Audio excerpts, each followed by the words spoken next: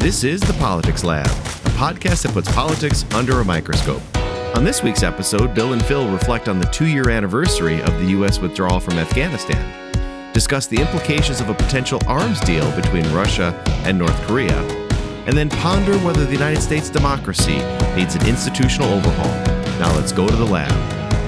Hello, everyone. Welcome to the Politics Lab. My name is Phil Barker, and I'm a professor of political science at Keene State College.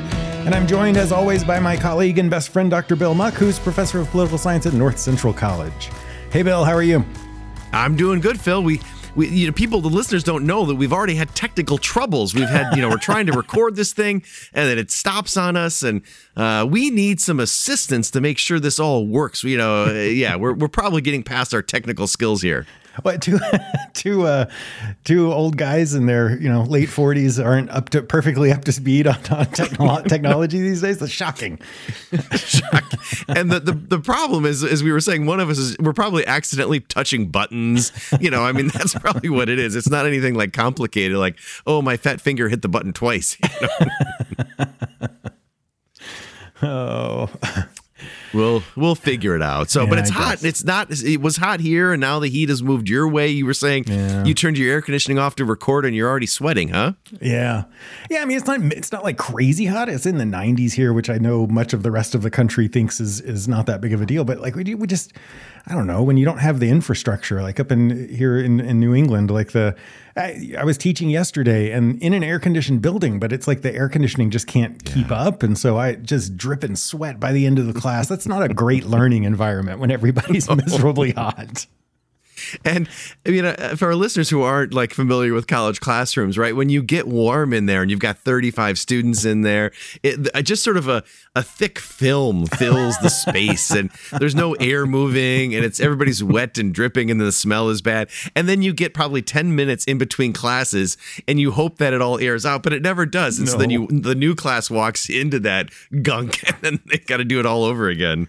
It makes me think of you talking about that. Makes me think you and I used to both do Model UN.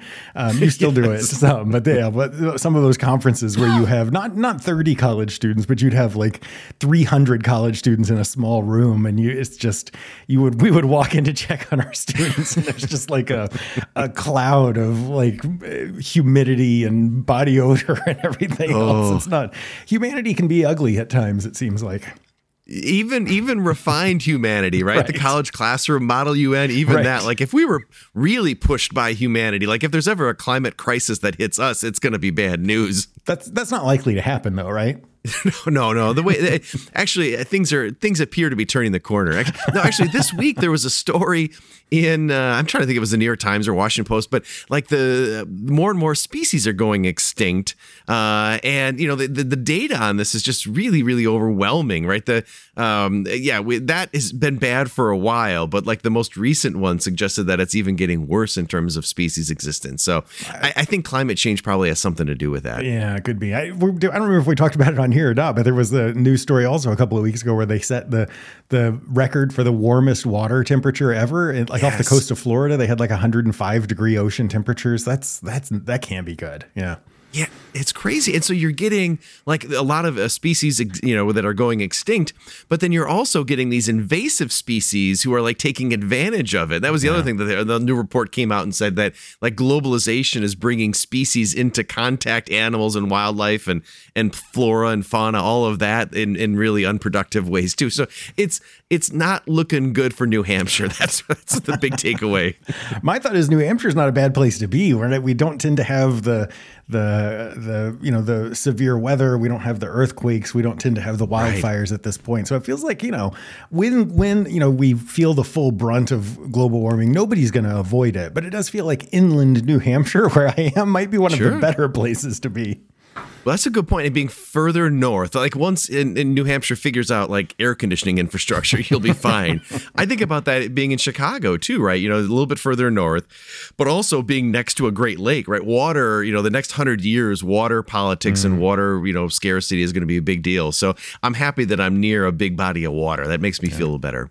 Well, and this makes me think you also spend a lot of time hunting, right? So I think you sent me an article. I was trying to transition to. You sent me an article this week about wild boars and how they're radioactive, and yes, this is so. The general idea is they've been trying to figure out why so I guess European wild boars have like really high levels of radioactivity that have been staying high too, right? Because they initially thought wasn't it like Chernobyl or something that there was high levels, yeah, and that should have leveled off, but these boars continue to be radioactive.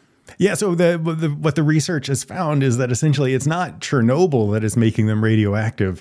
It is before that, 40 years prior to that of nuclear tests that had been going on all over. And my students are always surprised when I talk about, because we talk about nuclear weapons, and I think people think of Hiroshima and Nagasaki and they think there have been 2 bombs detonated, and they don't realize the number of, it's like thousands of nuclear bombs that have actually been detonated through nuclear tests and whatnot. And yeah, that apparently it turns out when you create all sorts of radioactive, elements and particles like that, they don't just go away overnight. Apparently, they find their way to wild boars. That's the place that they end up primarily. So I thought it was also interesting that the article was like, it's still okay to eat them. They're low enough in radioactivity, and I thought, I don't know if that's enough consolation for me. No, I wouldn't eat any radioactive boars. I also wouldn't go to Chernobyl, right? There are people that you can go visit Chernobyl now, not for a long period of time, but for a short period of time. And they put one of those as like a Geiger counter around you. And they're like, if it starts going off, then you got to leave. And I'm like, no, not going to do that. I don't see the appeal of that. So yeah, it's all trouble. Send me some pictures that I don't need to be there in person. This is exactly right. It was similar. So the nuclear reactor in Japan that had the incident, was it like a decade ago or something? Yeah, Fukushima, yeah. They're now releasing some of the water, and apparently what Japan's doing is safe. And I say that knowing literally nothing about the science, but they're saying like the levels that they're releasing, the toxic water isn't all that toxic, So I'm sure the surrounding countries are like, wonderful, thanks. This is great. Didn't want to eat fish anyhow. Oh, humanity does some really amazing things, but we're also pretty, we're not the brightest about some things as well. That's right. All right, before we dive into our official topic, you want to remind everybody how to stay connected. We've got some really interesting topics, but specific readings tied to all of them as well. Yeah, so the website is thepoliticslab.com, and as usual, you can go there and click on this week's episode and find links to relevant articles. There's not as many articles this week, but they're longer articles. So if you're intrigued by some of the stuff we talk about, a really in-depth, fascinating read on the end of the Afghan war, and then a really interesting, in-depth argument from the Atlantic as well about America's institutions and how our institutions are flawed. So both of those, as well as some other articles, are available on the website at thepoliticslab.com. You can also find our social media links there. You can find emails for Bill and I. That's your go-to hub for all things Politics Lab related. It's good to have a hub, right? A hub is really important. Yeah. All right, so we're going to begin today by reflecting on the 2-year anniversary of the U.S. withdrawal from Afghanistan. 2 years ago, August of 2021, the United States officially ended the longest war in its history. As many of our listeners will remember, the evacuation of Afghanistan was chaotic and largely seen as a blemish on Joe Biden's foreign policy legacy. Now, we're going to focus in on a cover story in The Atlantic that Phil mentioned by Franklin Foer, which offers an inside account of those final days in Afghanistan. It's an excerpt from a forthcoming book titled The Last Politician: Inside Joe Biden's White House and the Struggle for America's Future. The article was a powerful read and details what it was like to make life or death decisions when one's well-organized plans go out the window. So there's a lot to break down here in the piece, but I'm going to share a couple passages that struck me. The first offers a perspective on Biden's approach to foreign policy. I'm going to read a little bit from this. So, quote, "And amid the crisis, a crisis that taxed his character and managerial acumen, the president revealed himself. For a man long caricatured as a political weather vane, Biden exhibited determination, even stubbornness, despite furious criticism from the establishment figures whose approval he usually craved. For a man vaunted for his empathy, he could be detached, even icy when confronted with the prospect of human suffering," kind of speaking about that detachment or leaving Afghanistan. Here's another one. "When it came to foreign policy, Joe Biden possessed a swaggering faith in himself. He liked to knock the diplomats and pundits who would pontificate at the Council on Foreign Relations and the Munich Security Conference. He called them risk-averse, beholden to institutions, lazy in their thinking. Phil, you've been described as lazy in your thinking too, right? Lazy in lots of things, yep. Yes. So listening to these complaints, a friend once posed the obvious question. If you have such a negative thing to say about the confabs, then why attend so many of them? Biden replied, if I don't go, they're going to get stale as hell. So finally, here's one more passage discussing when Biden was vice president. He counseled President Obama about the dangers of letting generals pressure you into a decision. Quote, in his 2020 memoir, A Promised Land, Obama recalled that he agonized over his Afghan policy. At that moment, Biden pulled him aside and told him, listen to me, boss. Maybe I've been around this town for too long, but one thing I know is when these generals are trying to box in a new president. He drew close and whispered, don't let them jam you. All right, Phil, well, this is the 2-year anniversary and offers a moment to assess the end of the U.S. war in Afghanistan, as well as the foreign policy strategy of Joe Biden. So what struck you about this account of the end of the Afghan war? Well, first of all, I thought the article is really fascinating. I mean, it goes into, tells these very kind of personal views, talks about, as things sort of fell apart, as there were American soldiers who were killed in the final days of the sort of evacuation of the airport in Afghanistan, and Biden going and dealing with grieving families and having people like take their anger out on him.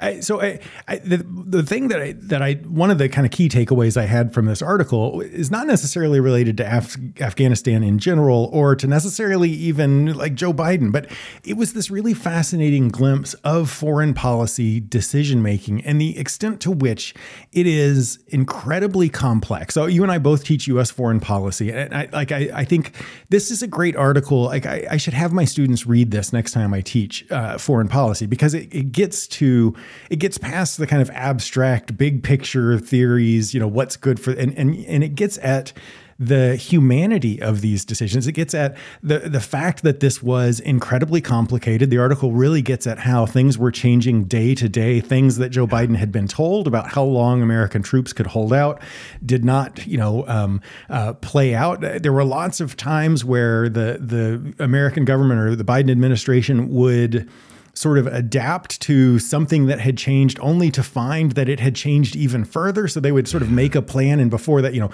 would come up with a plan in which the 25 miles around the airport were going to be a no-go zone for the Taliban. And by the time they could even get that agreement done, Taliban troops were already in that zone. So all of that, it's just constantly changing. It's complicated. It's complex.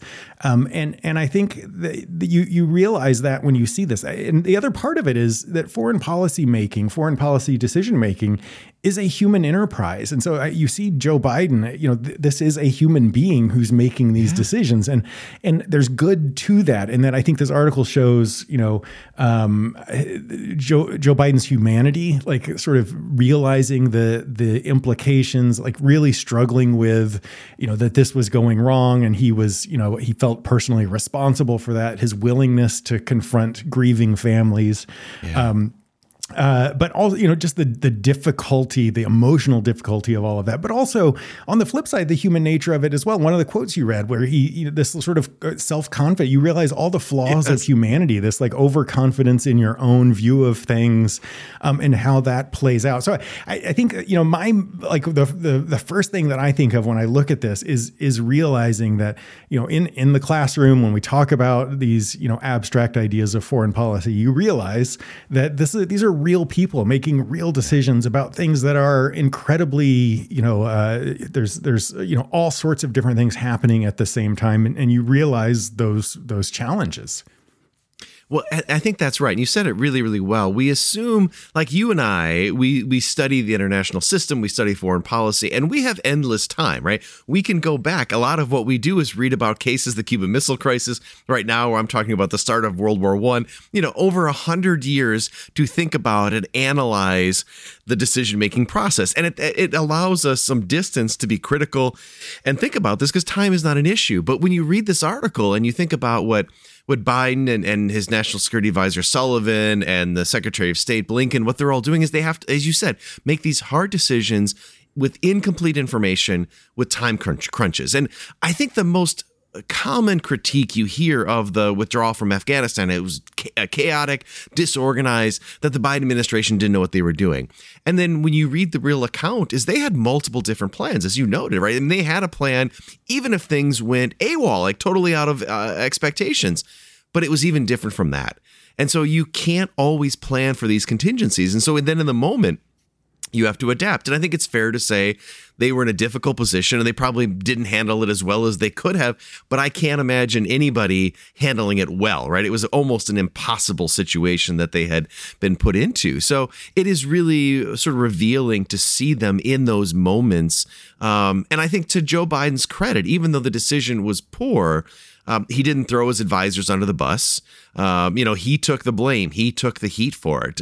You mentioned one of the most powerful passages is when they're talking about Biden meeting with the families of some servicemen whose lives had been lost in a kind of last minute attack. And they were screaming, one of the women screaming at, "I hope you burn in hell." Mm-hmm. And Biden just sort of taking that. And I think that's part of the job of a president. But as a human being, that's hard to try to be rational and logical and say, what's the big picture here? And so I think, Biden was firm that this had to happen, and he was willing to take a lot of heat and a lot of ugliness to get to that point. Well, you said that, he as you were talking, you talked about making bad decisions or whatever. I think there were things obviously that were sort of mishandled in this process, but I still think it was the right decision to make. And I think it could have been done, could have been carried out more flawlessly, obviously. Yeah. But I think, this is where he could have made no decision. He could have, decided to leave troops there. And you don't tend to draw as much attention or criticism for continuing with the status quo as you do when you sort of mix it up. And so part of it is that we see how it went poorly. We see the dozen American soldiers' lives that were lost, the sort of refugee crisis that's kind of created as American troops leave Afghanistan. We don't see the counterfactual. We don't see, like, if we hadn't done this, how would it have played out? And we don't know what that looks like. But the idea that if we had stayed or had kept troops in Afghanistan or whatever, that we wouldn't have suffered 12 casualties is also like, it's easy to sort of see the thing that has happened as negative. There was one, Dan Dresner sort of responded to this article. We could talk a little bit about that, but there was a comment on somebody had commented on Dan Dresner's article about how when bad things happen, we like to imagine that they could have been avoided, right? And it's something like this. When you're leaving Afghanistan, there's like no way for it to go perfectly, right? I mean, this was the end of a war that had been ineffective, was problematic, and it's hard to imagine any kind of perfectly smooth exit. And so we would like to think when we see bad things happen, we like to think, well, it could have been done better. But I think it also could have been done much worse as well. So I think, this is not me trying to defend, to say that Joe Biden handled this perfectly, but I do think he deserves some credit for making the hard decision and taking the heat that came with that, when in some ways it would have been easier just to kind of roll with the status quo. This is an important point because we've seen that throughout U.S. history where previous presidents will do that, right? They realize, we've talked a lot about Vietnam and other wars, and Afghanistan was a perfect example of this. You knew you couldn't win the war, right? And presidents and their military advisors know that you're not going to win this war. But politically, you can't lose a war, right? So the incentive is to kick the can, right? We saw that through Vietnam early on. I mean, the Pentagon Papers, everybody knew that it was unlikely the United States was going to win the Vietnam War, but no president could take the political hit of losing the Vietnam War. And I think it was the same thing with Afghanistan. Probably by the end of the Bush term, Bush had a pretty good sense that this was not winnable. And then we saw another 8 years of Obama, who campaigned on getting the United States out of wars and didn't, right? Was still there for an entire 8 years. Donald Trump comes around and he'd been very critical of the same thing. He just continues to kick the can. And so, yeah, you're right. Joe Biden was one of the few people that was willing to take that hit. And there's never an easy or pretty way to lose a war. And that's what happened. But it has freed the United States up to rethink its foreign policy commitments. Now, that doesn't mean that there aren't just awful human rights stories coming out of Afghanistan, and the Taliban is an oppressive, awful regime, right? But it is a sort of classic realist decision where Joe Biden said the U.S. strategic interests are elsewhere, and I'm not going to let those humanitarian concerns drive policy, which hard to do, right? I don't know if I could have done that, but it's probably the right long-term strategic interest of the United States to have done so. It's one of the challenges that, I talk with my students about this as well. From a distance, it's easy to look at the moral questions involved and say what's right and what's wrong. And it's wrong it was wrong to abandon so many people in Afghanistan who had put their faith in American troops, people who had worked with the American military and whatnot. Forget the American part of it. Abandoning, Afghanistan to the Taliban is not the morally right thing to do. But this is where like you said, when you talk about realism, there are limited resources. There are limited, the U.S. has limited troops, limited, economic resources, and has to make decisions about where to, if you follow it down the line of everywhere there is something wrong in the world, we're going to intervene. You very quickly get to a point that is, an impossibility. And so I don't like it. I don't like that you have to sort of pick and choose, that you can't always be sort of doing the right thing everywhere. But it's one of the realities. And it is also why, like you were saying, it's why I love being the type of person who gets to analyze rather than the person who has to make these decisions. I don't envy Joe Biden or the people in his administration who had to make these sorts of hard decisions as they were playing out. So again, that's kind of that's what I appreciate about this article, is showing the humanity of it all. No, absolutely. Another angle, we sort of hit on this, was the role that generals can often play in foreign policy making. And Joe Biden, having seen that over the years, especially, and I think this, where he goes up to Obama and says, I know when generals are trying to jam you into a corner, don't let them do that. And Obama was a relatively new politician, didn't have a lot of experience. We can think about other examples. You and I have talked at length about the Cuban Missile Crisis, JFK, and the way in which, the military tried to corner Kennedy into a military solution for the Cuban Missile Crisis. And it's interesting to think about those various individuals who were not intimidated by the military. You think about like a Colin Powell, who was Secretary of State and had that experience in the military, so he knew how to interact with military voices. Eisenhower, right? I mean, thinking interestingly about Eisenhower and how he ends his presidency arguing against the military industrial complex because he had come from that and saw that, right? So, I think Joe Biden is an interesting figure in the sense that he doesn't seem intimidated by the military and understands that they play an important role, but not always a determinative role in what U.S. foreign policy should be. Yeah, I mean, this is, again, where foreign policy is a human enterprise, and there's been, research on this. Graham Allison, right, Cuban Missile Crisis stuff, talks about how, people are biased, right? And so it's normal for the military to advocate for military solutions. It's what they spend their life doing, studying, understanding. And so, even when you think you're unbiased, you have these kind of biases based on your background and where you come from. And so I think it's important to be aware of those. And JFK is a good example of where he kind of understood the arguments that were coming at him and was willing to push back. And I think it's commendable that Biden is willing to push back as well. There is a danger in which you become so opposed to them that you're not open to their expertise either. There's that possibility. And that I mean, maybe that's a transition, because Dan Dresner, a political scientist, basically argues that as you read through this, his takeaway is, he focuses in on a number of those quotes, like one of the ones you read, where Biden is sort of more confident in himself, where he sees he sees diplomacy as essentially, I forget how it was like, how did he describe it? It was family politics. Yes. Yeah. Where you have to get, two surly uncles to cooperate or whatever. Right. And so, Dresner basically says that that's true to some extent, but, Biden seemed to think he kind of, that foreign policy wasn't about these kind of big theories or whatever. It was or grand strategy. It was about personal politics, right? Getting people to work together. And to some extent that's true, but if you believe that too fully, you dismiss experts' theory. That's what Dan Dresner's argument is. It explains why Biden's been really good at sort of coalition build, what he calls gardening, right? Like building up our coalitions in Europe and with Japan and whatnot, and why he's been less good at some of these other, more kind of conflictual and the sort of more inherently, there's more inherent tension to it, because Biden, might think he knows good enough. He doesn't need these talking heads, the think tanks and whatnot, to tell him how to view the world. And I mean, it's always good to be a little skeptical, but it's dangerous to not be open to those ideas and those expert arguments as well.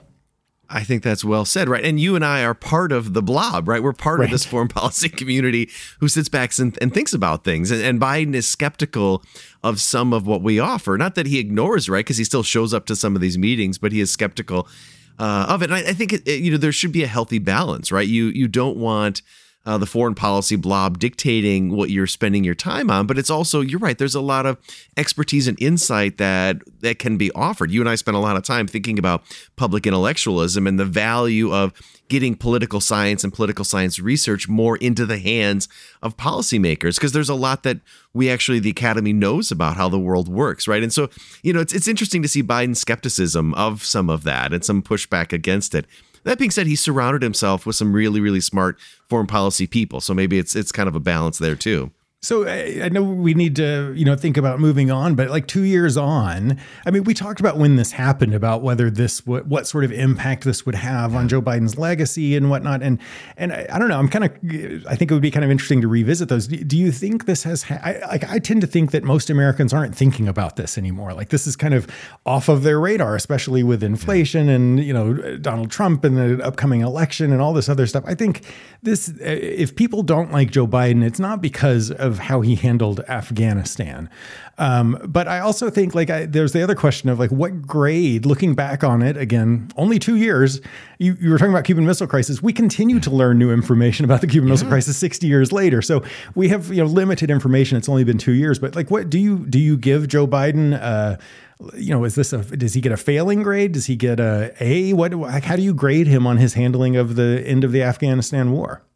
I think you could grade the decision, right, and the execution, right? So there's different components, right? And I think the decision, ultimately, history will suggest was the right decision, that it was in the U.S. interest, maybe even conceivably in Afghanistan's interest, right? It didn't feel like there was going to be any real meaningful transition there unless Afghans had a chance to self-determine. So, that decision itself is strong. He's, I don't know if it's an A, but he's in a B. The execution is still bad, right? The execution is a D or an F, right? I mean, that's the thing. Even though it was difficult, I think they did the best with the circumstances, but it was still poor, right? You still had planes taking out. It mimicked some of the end of Vietnam with helicopters having people hang on that. I mean, so I think the dividing the decision versus the execution is useful there. What about you? Are you a kinder grader than I might be? I think I am. I think your splitting of the grade into the decision and the execution was exactly what I was thinking. And I think the decision is still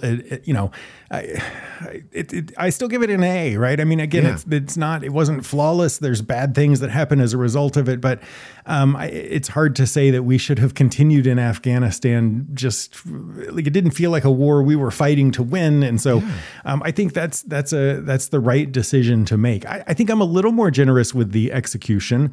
I'd give it, I don't know, a C. So I give it an average. I think that it could have gone far worse. It could have been better, but the article talks about as well, part of what you don't see. We see the suicide attacks. We see the mobs of people are left behind, but you don't see as much that, he talks about how many hundreds of flights they flew out of that airport and how many thousands of people they evacuated on short notice in terrible circumstances as the city was falling quicker than expected to the Taliban. And when you look at it in that context, I think there's a degree of difficulty factor that goes into this as well. And some of that difficulty was created by how they went about, announcing their withdrawal. But I still think I tend to give it a slightly better grade than you, because I think we often overlook some of the successes of something like this. I think you're probably right. I think that's probably a more accurate grade there. And I guess real quick before we move on, I think the public opinion thing is interesting, right? So we saw Joe Biden's numbers. The dip occurred after Afghanistan, right? So Joe Biden's numbers have dropped and then basically stuck at a level, and he hasn't been able to pull them up. And so Afghanistan, I think, was maybe the determining factor in that initial drop. But I don't think the American public is thinking about this anymore. And certainly there are Republicans who are thinking about criticism of Biden. They keep that in their bucket of criticisms. And there's even potentially, one of the impeachments may explore Afghanistan. But I don't think if we went on and asked average Americans, I don't think they would be thinking about Afghanistan anymore. And I think that's, in some ways it was smart for Biden to do it earlier than later. Yeah. Well, this is, again, we I keep dragging this up, but as you said that, it made me think, we've talked so much about the Republican Party over the last couple of weeks. We've talked about the idea of existential threat and the way the sort of logic of the Republican Party has changed over the years. And this is an example as well where part of the rhetoric, when your party drifts to, I've been watching commercials in New Hampshire for primary candidates, Republican primary candidates, and the arguments that they're making are not nuanced, right? They are of this variety of Democrats are evil, they're set on destroying the American way of life, et cetera. If that's the basis of your party and your worldview, then Joe Biden didn't handle Afghanistan well is a piddly minor thing that it's too nuanced to matter. And so I think for most voters, they're not like we are at a place in American politics where we're not analyzing the minutia of decision making. We're in this like identity politics game. And so I think in the long run, these are the things that should matter. These are the things that we should be talking about at a debate. Is Joe Biden's decision making the right sort of decision? Is he the leader we want? But those aren't the debates we're having. We're having these big picture, I don't know, make America great again versus, is democracy good kind of arguments. And so we miss out on those nuanced things. And so along those lines, I don't imagine that this matters to many voters. No, and that it would be a worthy conversation to have like we've just done, to think about do we reward or do we hold accountable somebody like Joe Biden for making that kind of tough decision? Right? I would welcome that kind of conversation. So, All right. Well, we're gonna stick with foreign policy for our next topic and take a look at the news that North Korean leader Kim Jong-un plans to take his heavily armored train on a visit to Russia this month to discuss the possibility of North Korea providing Moscow with weapons to support its war in Ukraine. It appears that Russia is in desperate need of weapons, specifically ammunition and artillery shells. On the other side, sanction-starved North Korea desperately needs hard currency and food. It is also likely that North Korea is looking for some help with its nuclear and missile programs. So it's a potential win-win scenario for both of those actors. Unfortunately, it's also a lose-lose situation for the United States, South Korea, and Japan. The only positive news might be that we once again get to see Kim Jong-un's crazy slow armored train in action. Phil, this is an interesting development. So is this a big deal, little deal, no deal? What do you make of this little news bit? Well, I mean, it's kind of flying under. I mean, it's not flying under the radar, but I feel like unless you're paying attention to the world news section of the New York Times, you don't tend to see these sorts of things. But my tendency is to say that this is at least potentially a really big deal for a couple of different reasons. I think it's potentially a big deal, certainly because the ongoing war in Ukraine is as it drags out. There's already some. We've talked about like maintaining a coalition that supports Ukraine over the long term is going to be harder and harder. So the more that Russia can drag that out, the more likely they are to kind of pull off what they might consider some sort of victory. And so any sort of supplies coming to Russia are going to be important. But it's also a big deal because we are at a point where Russia is having to turn to North Korea for ammunition, right? Russia's having to return to Iran for drones. Like that tells you something about the state of Russian power, of where Russia's military stands in the world. I mean, this should be this should be encouraging. Like what this should do is it should make the people who are supporting Ukraine, the countries that are supporting Ukraine, even more determined. Like Russia's in a bad place. If we can just hold on a little bit longer, right? Yeah. This shows us where it is. where the things stand. The other thing I think is really important that you kind of mentioned in passing, but I think is maybe the bigger story here is the extent to which, in return, Russia might be willing to help North Korea with nuclear or with missile programs. So, North Korea, not that long ago, right? You go back, I don't know, I'd have to go back and look. It feels like 20 years ago, but it was probably less than that. When they first start their nuclear program, they had crappy nuclear weapons and they had terrible delivery systems. Like at one point they were using like kerosene powered rockets, right? I mean, it was bad. And all of a sudden, very quickly overnight, they made really quick progress on their weapon systems. And it's still a little unclear, but they probably got supplies or plans or whatever from former Soviet missile makers, possibly in Ukraine, possibly in other places. And so I think this sort of deal, I think North Korea has more to gain than Russia in a lot of ways. And the extent to which this could make really significant advances for North Korea should be, of real concern to the United States. So I think the combination on both ends is I think it's a pretty significant thing. What do you think? Yeah, I totally agree. I think you nailed it, right? So the idea is that it's going to impact the war in Ukraine, right? This is going to extend. The war is basically bogged down into a defensive war at this point. Both sides, the defenses on both sides are so strong that it's just really difficult for either side to make any incursions. And then suddenly, if you're rearming Russia with these kind of armaments, it's just going to make it much more difficult for Ukraine to take back Crimea, to take back any of those 4 provinces. So it's going to lead more towards a stalemate. But I think your point about what it does for North Korea is the really, really important one and why it's a big deal. North Korea has intercontinental ballistic missiles, but we're not sure how well they work, right? And they've been struggling getting a nuclear warhead onto those intercontinental ballistic missiles that work in a reasonable way. Duct tape is the method. Yes. So, so the assessments of the state of their nuclear weapons is that, well, maybe they can hit the continental United States, but we don't know. Can they hit Washington, D.C.? Can they just hit the West Coast, right? So much of it depends on the sophistication of that technology. And I think an alliance with Russia allows them to make that kind of jump that you saw earlier, right? Where suddenly they're like, okay, here's how you handle the nuclear tipped missiles. Here's what you're missing on the ICBMs, potentially nuclear submarines, right? So I absolutely think the bigger part of this is going to be the way in which North Korea will be able to augment its nuclear capabilities. And that has a ripple effect for South Korea, for Japan, for the Pacific more broadly, right? So I think that is we're going to see play out there where North Korea becomes a much more dangerous regional actor, right? So you're right. I think there's Ukraine implications, there's Pacific dynamics, and then there's international ones when you bring the United States having to worry about an intercontinental ballistic missile. So yeah, I tend to think this is kind of a big deal.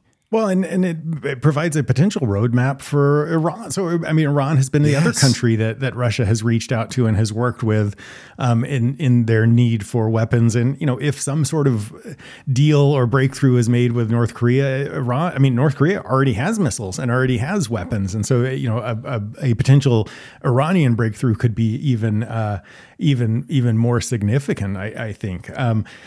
Yeah, I mean, it does feel like this is potentially a alteration to the kind of balance of power in Asia if it plays out that way.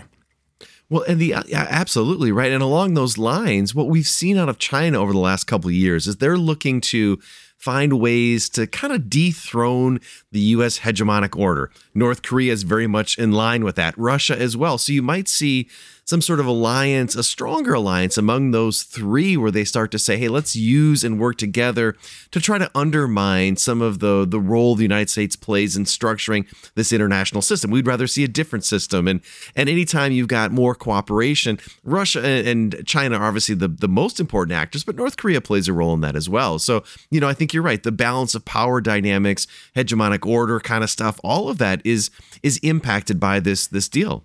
And it's a hard thing to navigate as well, because you're dealing with two countries, Russia and North Korea, where we live in a world of the Nuclear Non-Proliferation Treaty, the idea of like sharing nuclear secrets or sharing missile technology is less frowned upon than sharing nuclear technology. But in either case, it would be obviously the international community would frown on it. But You're dealing with Russia and North Korea, both of whom are like subject to extensive sanctions already. So if they do that, if they make some sort of deal, like what other cards do you have left to play in terms of punishing North Korea or Russia? And so, yeah, I mean, this is the day. This doesn't mean that we shouldn't have done everything we did. I think all of the sanctions, the support of Ukraine has been the right decision.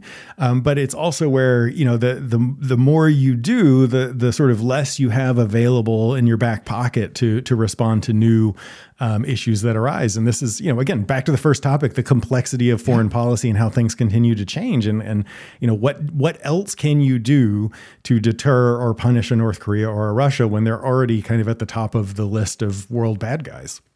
Right. And this is another example of where the United States intelligence community, and I think specifically the Biden administration, released this, right? So they're the one that released the say, we think this is going to happen. And when they did so, they said, and this would be really bad. And if this happens, there's going to, it's just going to be bad for North Korea. And I think North Korea is like, really bad? Like, what else can you do? Can you, there's not much more you can do to punish Russia or North Korea. There's a certain freedom when you're so overly sanctioned that you don't really care about the implications. So unless the U.S. is thinking some sort of military response, which they won't be, you're a bit handcuffed in terms of how you respond to this deal. And so I think it is a win-win for both of them at this stage. Do you think that this is just me thinking as we sit here talking? There's also this weird dynamic where China has been sort of North Korea's longest ally and supporter or whatever, and Russia-Chinese, like you were saying, Russia-China relations have sort of improved during this time, right? It's like clear that their connections have increased, but China is also sort of wary or concerned of Putin's war in Ukraine and whatnot. Does the introduction of Russia and North Korea also have, relationships or whatever, but is there a situation in which the China becomes, flustered or unhappy with like growing connections between Russia and North Korea? Does that dynamic come into play, or it's essentially like in the world we live in today, they're just, they're all in the same boat and they're going to look to each other? I think they're skeptical of each other, but the bigger concern remains the United States. So as long as the United States remains that actor, I think it will pull them together, right? I mean, the enemy of your enemy is your friend, right? I mean, so I think that way, I think we're likely to see at least an attempt, but clearly very different perspectives on things. I mean, China is not always pleased with North Korea, nor are they pleased with Russia, right? And so I think it will be a complicated alliance, to say the least. Well, should we transition to democracy? Yeah, let's do it. So we wanted to finish up today by stepping back and talking about the role that political institutions play in America's democratic struggles. I am excited by this, Bill. You know how much I love institutions. So this week, Stephen Levitsky and Daniel Ziblatt, Harvard political scientists, authors of How Democracies Die. It's a great book. We've talked about it a lot on here. The two of them, Levitsky and Ziblatt, wrote a great article in The Atlantic. In it, Levitsky and Ziblatt argue that, quote, America was once the standard bearer for democratic constitutions. Today, however, it is more vulnerable to minority rule than any other established democracy. Far from being a pioneer, America has become a democratic laggard. That's a good word, laggard. Yes. And America's outdated institutions are the reason why the U.S. now scores lower on measures of democracy than, quote, every established democracy in Western Europe, and lower than new or historically troubled democracies such as Argentina, the Czech Republic, Lithuania, and Taiwan. So we've talked about, democratic backsliding. We've talked about how America has gone from being this kind of, example of democracy to now being sort of an endangered democracy by most measures of democracy. What Levitsky and Ziblatt do, they put together a story that I find really interesting. And the story goes like this. 200 years ago, America was the first country to establish a democratic constitution, but lots of other countries followed soon thereafter. And most of those countries set up government 200 years ago to protect minority interests like rural populations and landowners, the elite that had been in power before, and to create checks on majority rule. But a lot has changed in the last 200 years. And every other country has, as a result, reformed their constitutions in ways that make them more democratic. So specifically, reforms in most countries have done away with indirect elections, like our Electoral College. They have shifted election systems to more democratic models, like proportional representation. They have eliminated bicameral legislatures, or at least stripped upper chambers of their power. So you can look to the House of Lords in Britain, which has become largely symbolic now. Reforms have done away with overrepresentation of rural areas, which we continue to do in the United States. And they have almost all established judicial reforms, like term limits for justices. America has done almost none of this. So the result is that we have a 19th century system running a 21st century government, and it has allowed minorities to seize control of power and prevent any real governing from happening. So some very quick facts from this article. They point out that America is the only presidential democracy in the world in which the president is elected via an electoral college rather than directly by voters. The only country in the world. America is one of the few remaining democracies that retains a bicameral legislature with a powerful upper chamber. Almost all other countries have done away with that and have just essentially one legislative body. It's the only democracy with a strong malapportioned Senate. So the way we structure the Senate is a remnant of times past. America is one of the few established democracies with first past the post electoral rules that allow pluralities to be manufactured. And America is the only democracy in the world with lifetime tenure for Supreme Court justices. So all of this, a system controlled by minority interests, which is what the U.S. is set up to do, is by definition non-democratic. Bill, if minorities are controlling power, then you can't really say that the population is dictating government. So none of this is new to us political scientists, but it's worth walking through some of these issues and discussing just how they interfere with democratic government. So there's a whole lot here. This article, I loved it. It scratched all the itches that this is the stuff that I talk about in my classes. Where do you want to start with all of this? Well, a couple things. I think you're right. The reason the article is so good is it provides a comparative perspective, right? So this is part of why you like it so much, right? Because it goes around the world and talks about all of these modern day democracies and how they've evolved and adapted, right? And we tend in the United States to look at our Constitution, to look at the founding fathers, and we revere these things, right? That this was a moment of brilliance, but so much of American politics is looking backwards, right? So we look to the past, to history, for answers for modern day questions, right? So we're thinking about, how do we handle a globalized world? How do we handle cyber war? How do we handle all these modern problems we have today? Well, let's think about what the founding fathers said, right?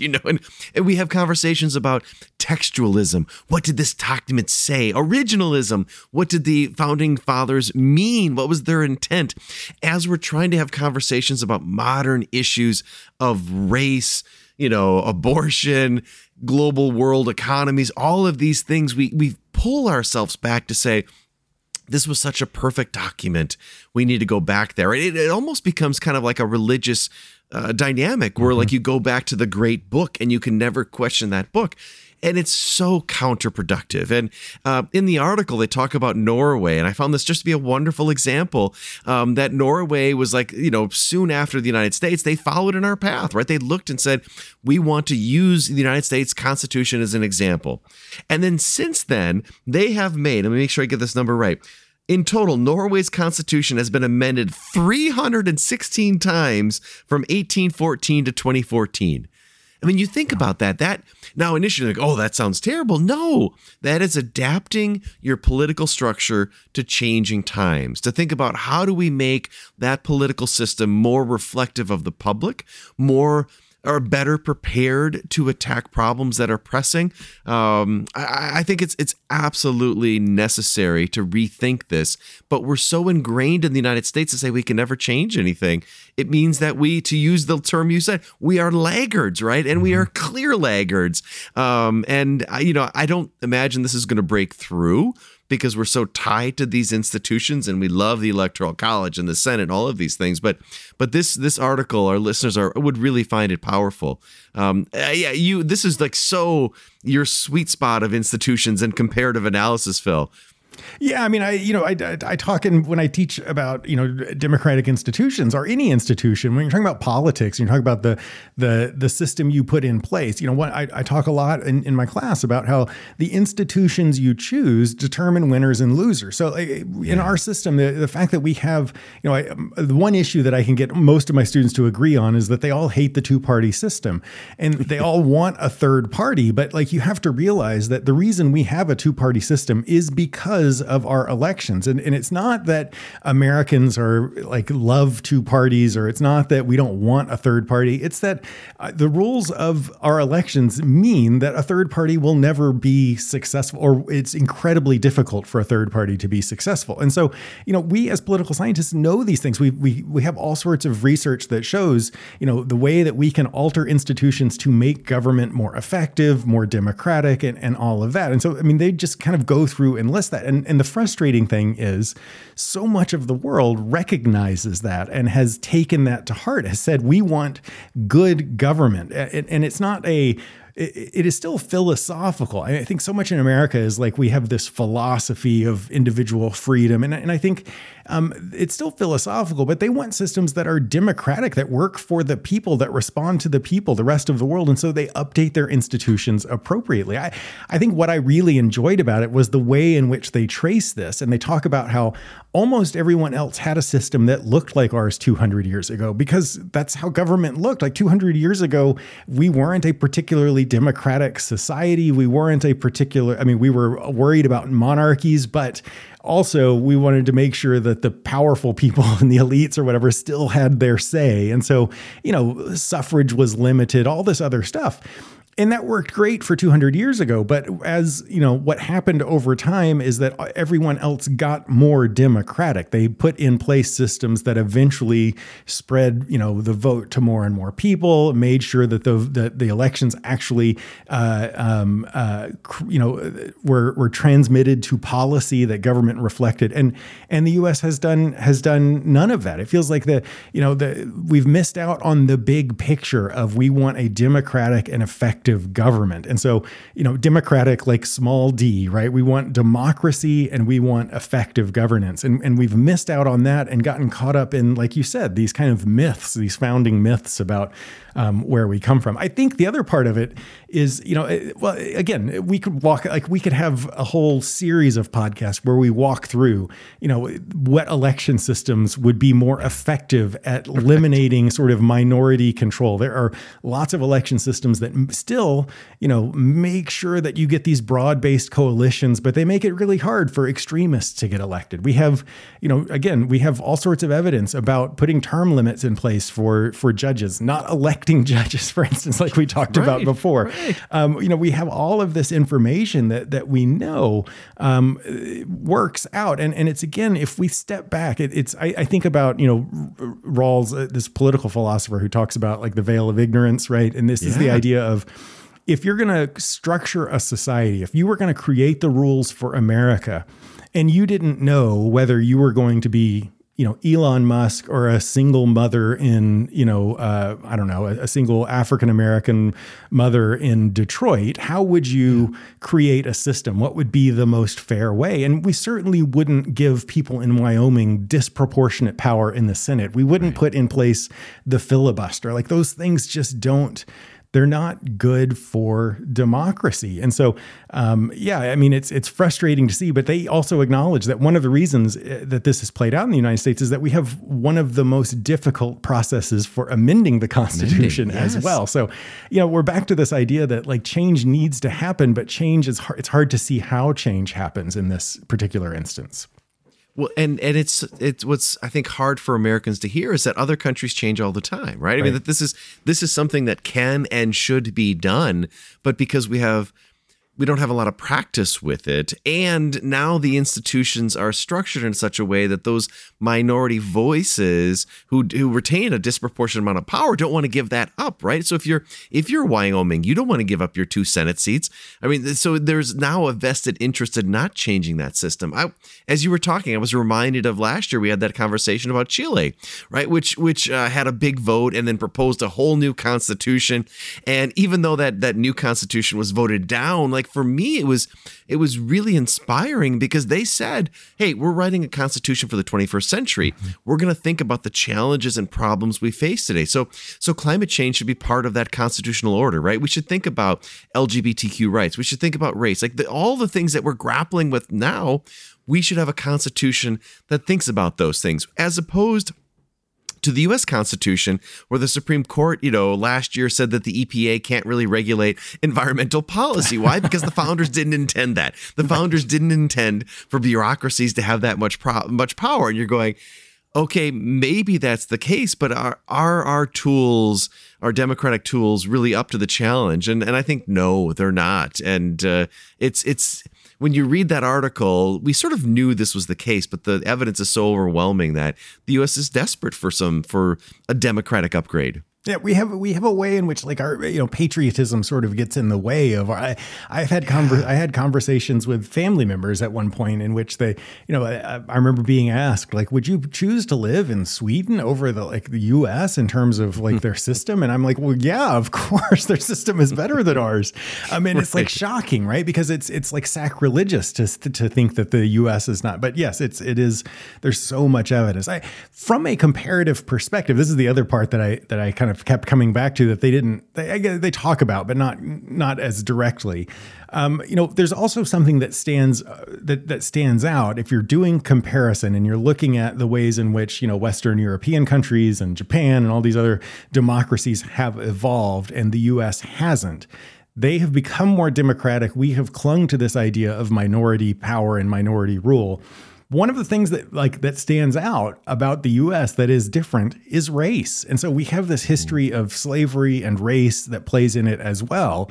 And you just can't ignore, European countries have gotten increasingly diverse, have gotten quite diverse actually in the last kind of 50 years. But as they were sort of evolving their social welfare systems and their constitutions, they were pretty homogenous places. And we had this long history of slavery and race and a desire to keep Black people out of power and maintain sort of control. And I don't think you miss a big part of the picture if you sort of overlook or underestimate the impact that has on, and it's not just, I mean, it is African, it is Black Americans, but it's also in general where history, it's at other times it was, Italians or, Asians or whatever that were here, but we didn't want them in power. And so that is part of why we've, I think, clung to a lot of these minority rule sort of institutions as well.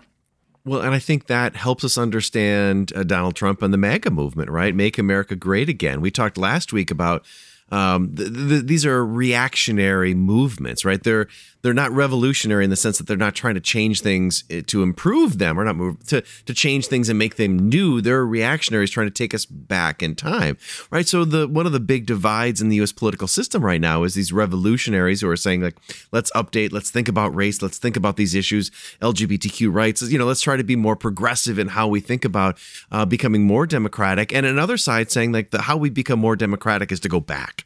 Right, to go back. And you'll see, I think about this when you drive around. I don't know if you have these in New Hampshire, but you have conservatives that put outside like the Constitution is protected here, right? The idea that the Constitution is the founding document, that is where the real democracy resides. And it's a particular perspective, right? It's a reactionary view of when America was a greater place. And I think that ties very, very much to race in the way that you suggested it. Well, and it's a particular reading of the Constitution as well. It's not even just that document. It's like how we interpret particular parts of it. The other part of this, as I think about, the role of good governance and good institutions, is that part of the irony of it is if I could like snap my fingers and put in place, some of these institutions, an election system, like whatever, a multi-member district, like a single transferable vote system, which still allows, a couple of major parties, but it keeps, extremists out of, we know that when people get to do sort of ranked choice voting, it makes it really hard for the crazies to get elected. It makes the sort of common sense middle ground people more likely to win. If I could put in place term limits, which sort of depoliticizes the Supreme Court some, if we could make the system more transparent and more effective and more small d democratic, I think the irony is it would be better for everyone. And I think a lot of the sort of fighting now about who gets to be in power comes back to this sense of that things are limited, that only a certain number of people can benefit. And so we have to make sure that we're the ones benefiting. And a system that actually works for everyone, a system that just works, period, is more likely to lead to better policies, better economic outcomes, better political outcomes.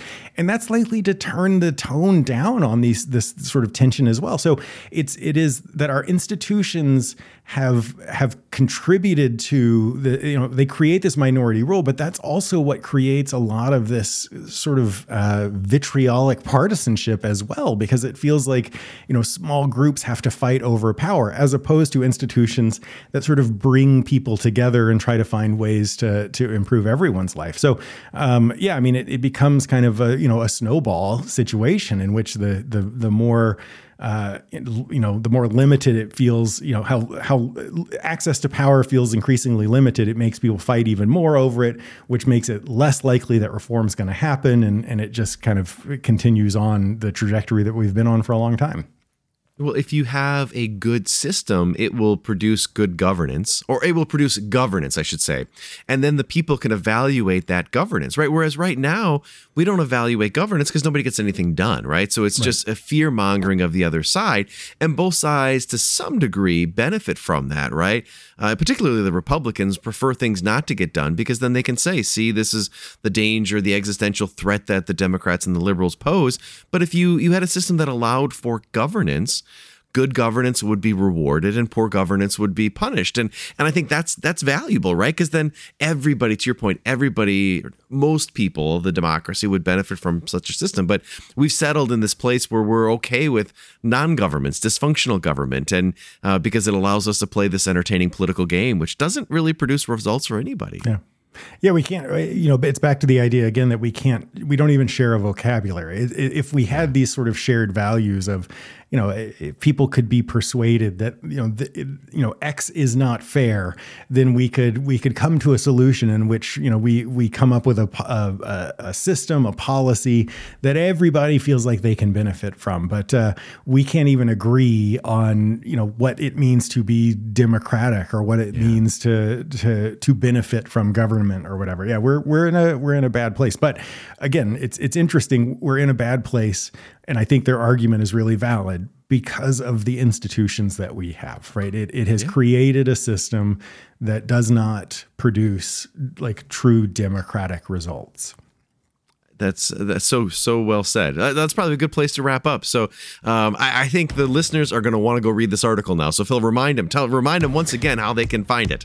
Yeah, so both of these, the two that I think of in particular are the Franklin 4 piece on Afghanistan. It's long, but it's really fascinating. It's a really interesting look at foreign policy decision making. And then the Levitsky and Zablat article called How American Democracy Fell So Far Behind. Both of those are linked on our webpage, so you can go to thepoliticslab.com. You click on this week's episode link. And you'll see links to those articles. You'll see a link to the Dan Dresner piece that I mentioned earlier there as well. So you can read all of those. The Levitsky and Zablat one I think is great. It's worth kind of reading through and thinking a little bit about. Absolutely. Now you steer clear of any radioactive bores, and I will see you next week. All right, Bill. Bye. Bye, Phil.